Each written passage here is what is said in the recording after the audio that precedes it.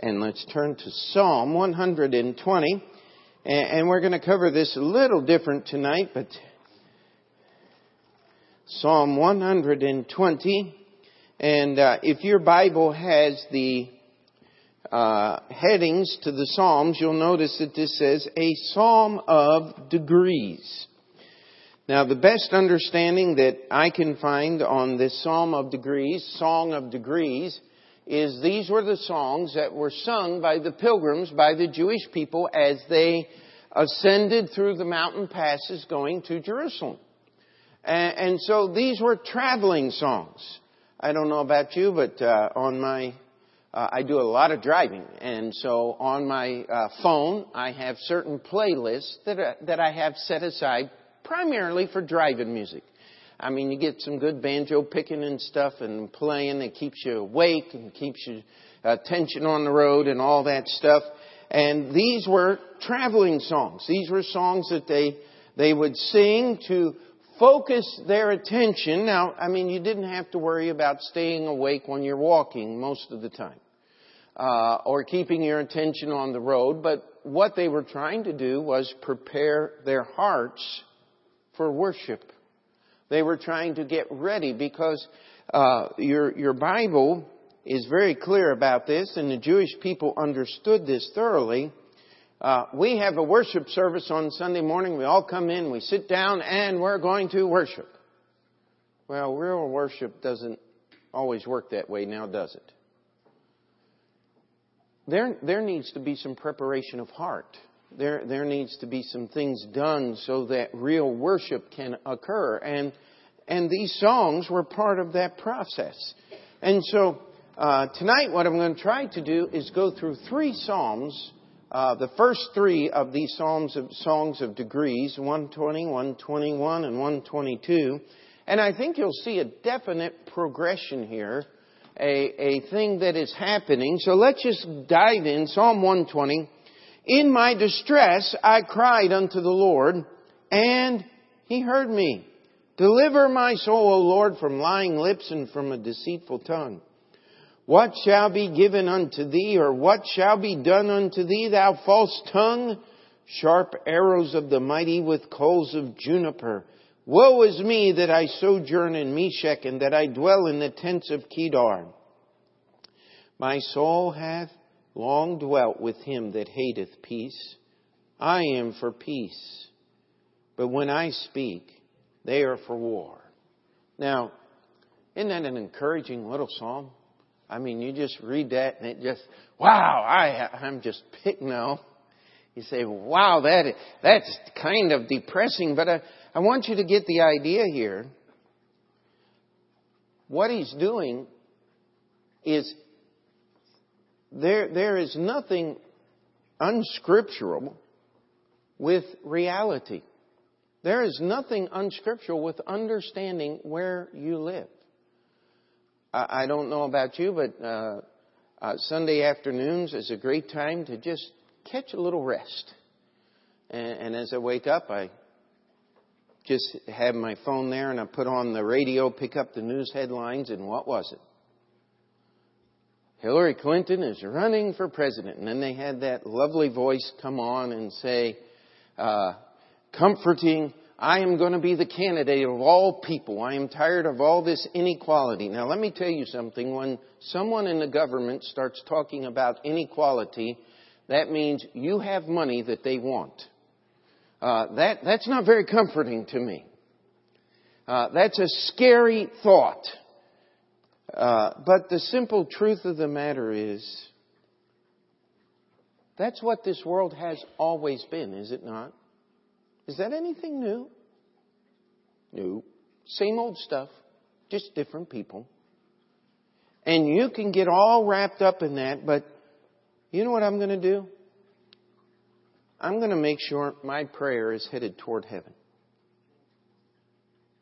I'm not going to allow myself to get wrapped up. I'm going to try in all the fear of these candidates and what they want to do and how much they want to help you.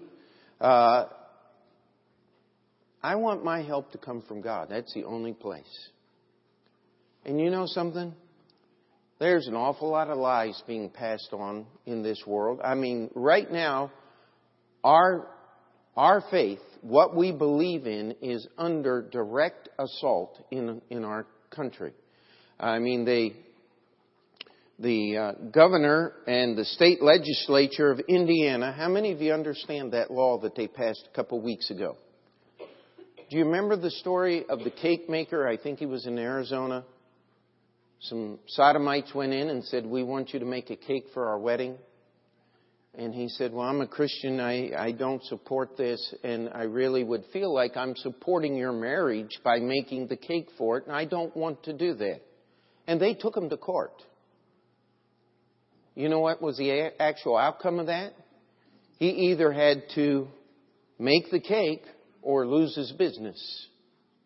And he chose to lose his business because he had what we call integrity. Well, the legislature and the governor of Indiana said, "We don't want that foolishness going on in our state." And they passed a law saying that can't happen. Well, boy, doesn't this describe that? "Deliver my soul, O Lord, from lying lips and from a deceitful tongue." I mean, you would think that the governor passed hate legislation and that every homosexual in the state of Indiana is now going to be painted a target on their back and shot at. And that's what you heard in the news. Total lies. Had nothing to do with the law at all. In fact, we just had the fellowship meeting in Connecticut, and one of the preachers there was saying, "Would you like our governor?"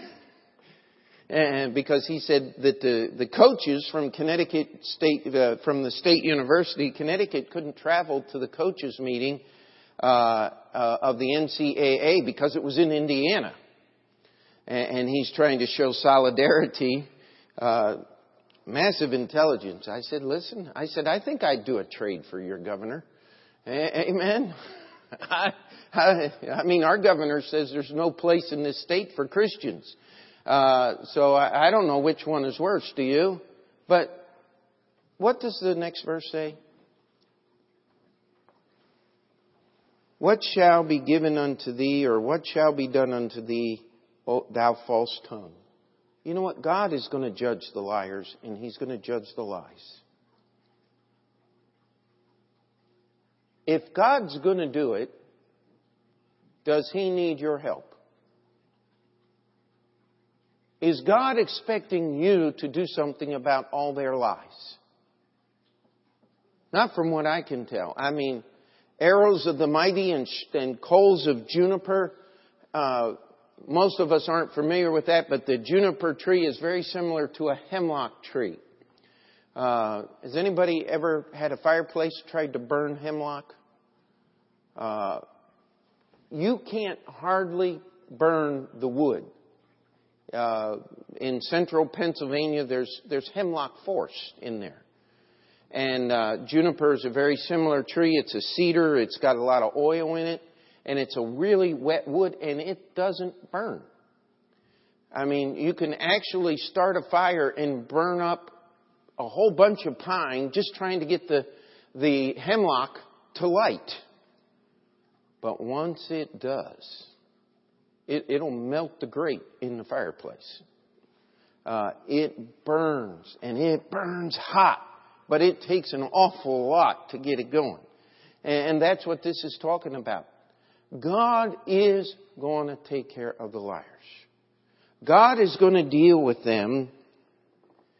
He said, "But woe is me." Now, this is going to be in total contrast. I want you to look, just skip ahead for a minute here, to verse 1 of chapter 122, of Psalm 122. "I was glad when they said unto me, let us go unto the house of our God." Do you see the difference there? He's saying, "Woe is me, I dwell in a land of people that don't love God." And in the last one, he's going, "I was glad when the people around me said, let's go to the house of the Lord." That idea is let's go there together. And that's the progression that I see in these three Psalms. In this first one, he's saying, I was in distress. I called unto the Lord. I live in a land where nobody cares about God. I want peace. I want to be able to just serve God. But everybody around me, they're for strife. They're for war. They're for evil. And God's going to take care of that lying lips, and He's going to take care. And it's amazing how the people accuse Bible-believing Christians of being the source of strife in society. And if you've ever noticed how these people work, is they fight against this group over here, and then they fight against this group over here, and then they fight against this group over here, and when they finally get all the freedom they want, they fight among themselves. It's worse than a group of brothers and sisters, if you've ever been there. Nobody fights from the outside, but we all fight on the inside. And the simple truth here is what the psalmist is singing here is, I live in a bad place. But look at the next psalm. I will lift up mine eyes unto the hills, from whence cometh my help. He said, I don't live in a good place. They speak of war, but I'm going to lift my eyes up. My help cometh from the Lord, which made heaven and earth. He will not suffer thy foot to be moved. He that keepeth thee will not slumber. Behold, he that keepeth Israel shall neither slumber nor sleep. The Lord is thy keeper. The Lord is thy shade upon thy right hand. The sun shall not smite thee by day, nor the moon by night. The Lord shall preserve thee from all evil. He shall preserve thy soul. The Lord shall preserve thy going out and thy coming in from this time forth and from evermore. See, I really believe that Psalm 121 is basically verse 2 of Psalm 120. As the psalmist laments of the situation in which he finds himself, he says, but I'm not going to look on this plane. I'm going to lift up my eyes. And you know what? The Lord is going to protect me. He is going to keep me. Even though we go back to verse 2 of Psalm 120, they're lying about me and saying false things. It says, my help cometh from the Lord which made heaven and earth. He will not suffer thy foot to be moved. You know what is so amazing is if you study science at all, if you study man at all, things change, do they not? If somehow we could get John F. Kennedy, who was by all measures a liberal Democrat of his day, and we were to take his policies and his speeches and put them in the mouths of a modern day politician, guess what? It'd be the most conservative guy out there. Farther right than most of the Republicans.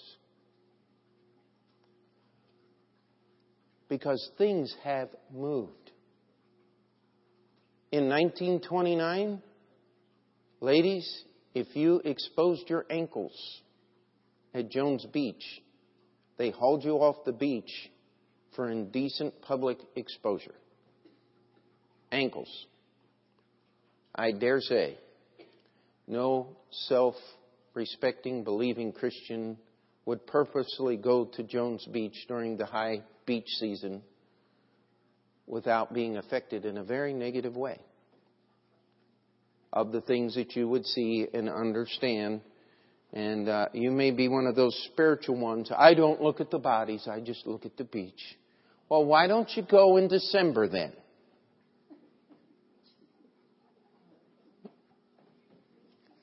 I'm not going to call you a liar, but I'm going to question your veracity to the umpteenth degree. And if you don't know what that means, I just called you a liar very nicely. The truth of the matter is, this world in which we live moves and is moving all the time. When I was a kid, and that wasn't that long ago, by the way, regardless of public opinion, it wasn't that long ago, smoking pot was for the loony kazoonies. It was not standard behavior. Today, among our young people, not smoking pot would be pretty weird. That's how far our nation and our society has moved. And that's what this psalmist is referring to here. He says, "Thou shalt not suffer my foot to be removed." I'm not going to jump on that slippery slope. A preacher was preaching a while back, and it's standard knowledge, the world was here at this date and time, and Christianity was just behind them. But as the world moves, many of the Christians moved right along with them. They're just doing the things that the world thought wrong 20 years before. You know, you need something more than that if you're going to live today. It's not just separation from the world, doing what the world says was acceptable 20 years ago. It's doing what God says. That's how your feet cannot be moved. And when your feet cannot be moved, guess what? He that keepeth thee will not slumber. He that keepeth Israel shall neither slumber nor sleep. God is never too busy to take your prayers. Isn't that a beautiful thought? He's never resting. Every time I read something like this, I go back to Mount Carmel with old Elijah and his taunt of the prophets of Baal. He said, maybe you better yell a little louder. Maybe your God's on a trip. Maybe he's asleep. Don't tell me there weren't Baptists in the Old Testament. Amen. He was enjoying the exposure of the powerlessness of the God of Baal. Nothing wrong with that. But my God never sleeps. He never slumbers. He is going to keep you. How many of you are familiar with the term lunatic? You've heard that. Do you know what that means? It means a person of the moon. Man of the moon. The word lunatic referred to people who are crazy, is what it simply means. And they talk about this especially in the deserts there in North Africa and the Middle East, that you would travel by night because of the sun. You know, in all the movies, they got the guys there and the sun's beating down. They're going. Only dead people traveled in the desert in the daytime. You traveled at night because it was cool.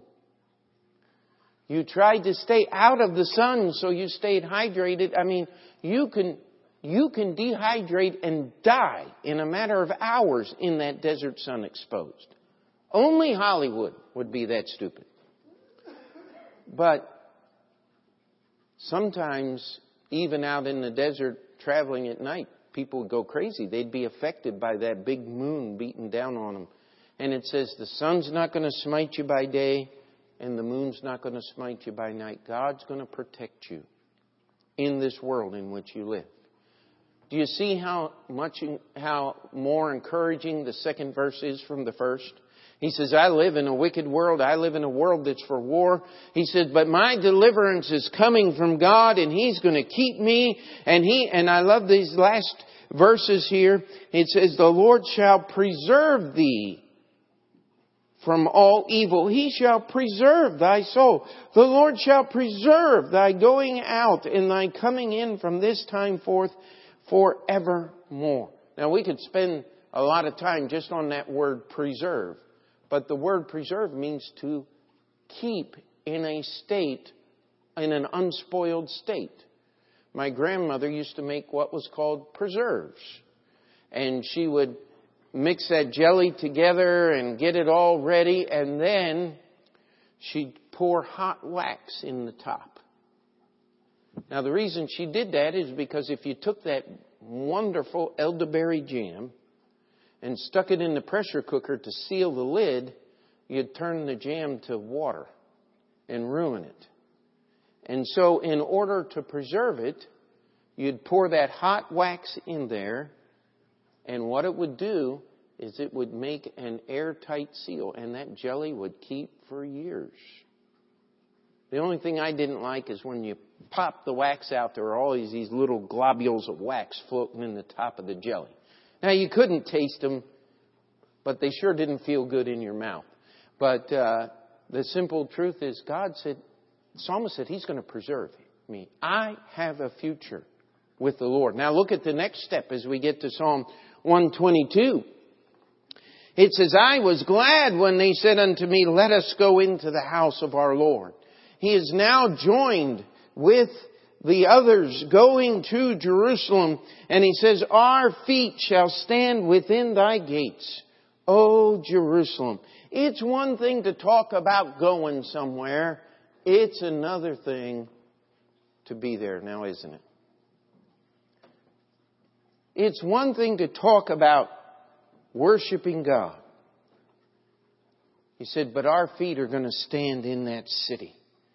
And imagine if we could think back to the days of Solomon and to the days of the kings that worshiped the God of Israel, as the Jewish people from all over the world would travel. And they would sing these songs, and they would hike through often dangerous roads and come across rivers and finally walk up that mountain, and they get up to the top of the hill there. It's called the Mount of Olives. And then they would come down over that little hill into the city of Jerusalem, which sits at the top of a mountain. And the psalmist is saying, you know what? I found some friends to travel along the road. I found some other people that are happy and joyous about the same things I am. And we walk down and our feet are actually standing in Jerusalem. Jerusalem is builded as a city that is compacted together. And someone said, when David wrote this psalm, of course the temple wasn't built until years into the reign of Solomon. And most of Jerusalem, really, there was a Jebusite dwelling there that dated back several centuries. So what was David talking about here? Well, if we understand our prophecy correctly, we're looking for a city called the New Jerusalem that really is compacted together because it's built by God. It's a cube, actually. 125 miles in each direction. And in that is going to be the temple where God's going to dwell. And there's not going to be any night there. And there's no sun in the New Jerusalem. And I believe David was talking prophetically about that Jerusalem. But he was referring physically to the one that was here on earth. And he was looking forward to that date when that temple would be built and people would come. And it says, whither the tribes go up, and the tribes of the Lord unto the testimony of Israel, to give thanks unto the name of the Lord. That's worship. And it was supposed to be in Jerusalem. For there are set thrones of judgment, the thrones of the house of David. Now, David had lots of promises. The prophet had promised that David would have a descendant that would go forever. And of course that is fulfilled in the Lord Jesus Christ. And that's why we believe that this is prophetically speaking about the New Jerusalem, but it was physically speaking about the real Jerusalem. There was supposed to be peace and goodness there because of the throne. Verse 6, pray for the peace of Jerusalem. They shall prosper that love thee. Why? Jerusalem is the center of the Jewish world. It is where the king, who was supposed to give the law of God, it is where the temple, where you are to worship God. Everything that dealt with Jewish life is in that city. And I don't care if you want to call it occupied territory or not. It belongs to the Jew. God gave it to them. It's their city. And one of these days, the New Jerusalem will house the Prince of Peace ruling the world from the city of peace. Peace be within thy walls and prosperity within thy palaces. For my brethren and companions' sake, I will now say, peace be within thee. Because of the house of the Lord our God, I will seek thy good. You know what? The psalmist is saying, listen, I live in a world that's controlled by those who do not love God. Psalm 120. He said, but my help cometh from the hills. I'm not looking on this plane in which I can see. I'm looking upward to God. And He's going to keep me, and He's going to keep me from sliding and moving and participating in things that bring offense to God. He's going to protect me day and night. He's not only going to protect me this moment, He is going to preserve me. Because God wants us to worship Him. And guess what? I'm not going to be doing it alone. That's one of the reasons why preachers need fellowship meetings. Is we need to be reminded as pastors that we're not in this battle alone. When I was a young preacher, I went to the fellowship meetings somewhat selfishly. We needed to raise money for the building. I needed direction, and I'll tell you, riding with old Brother Horton to some of those meetings, I got more help and I got more direction just listening to Brother Horton tell the same stories over again than I did from some of the preaching. But that's important because we're not the only one. The reason we have church is so all of our members can understand you're not the only one. You're not the only one with burdens. You're not the only one with struggles. And if we want to encourage one another, you know what David said in this psalm, I'm going to seek the peace of Jerusalem. I'm going to seek the good of Jerusalem because that's where the temple's going to be. Well, we may, if we would choose to modernize this a little bit or actually give the application to where we live today, I want to seek the good of this church so people can hear the gospel and be blessed. And you ought to seek the good of this church so that you can be encouraged, so others can be encouraged, so others can find what you found. We need to seek the good of North Brooklyn Baptist Church so we can reach out beyond our borders. And we pray for our missionaries. Why? So we can extend the hand of what we do to both Judea and Samaria and to the other parts of the world. We can't just do things here and expect God's blessing. We've got to reach out. And we have 3 Psalms here. And can you see how they fit together? I live in a bad place, but my help comes from the Lord. And together we're going to worship God and we're going to reach above this world in which we live. That would encourage you. And you got to remember that just because this one psalm is kind of depressing doesn't mean that it isn't connected to the other ones that are going to lift you up. Amen. Let's pray. Dear Heavenly Father, we come before you tonight. We thank you for the message that's in these songs of degrees. And Lord, we ask that you would help us as we take stock of where we live, that we would not be overwhelmed, that we would understand you're still in control. And Lord, that we would lift our eyes above the plane of our normal sight and trust in the unseen hand of God.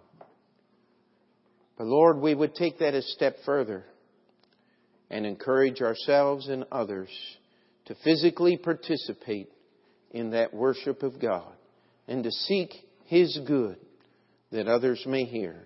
In Jesus' name we pray. And before we finish that prayer,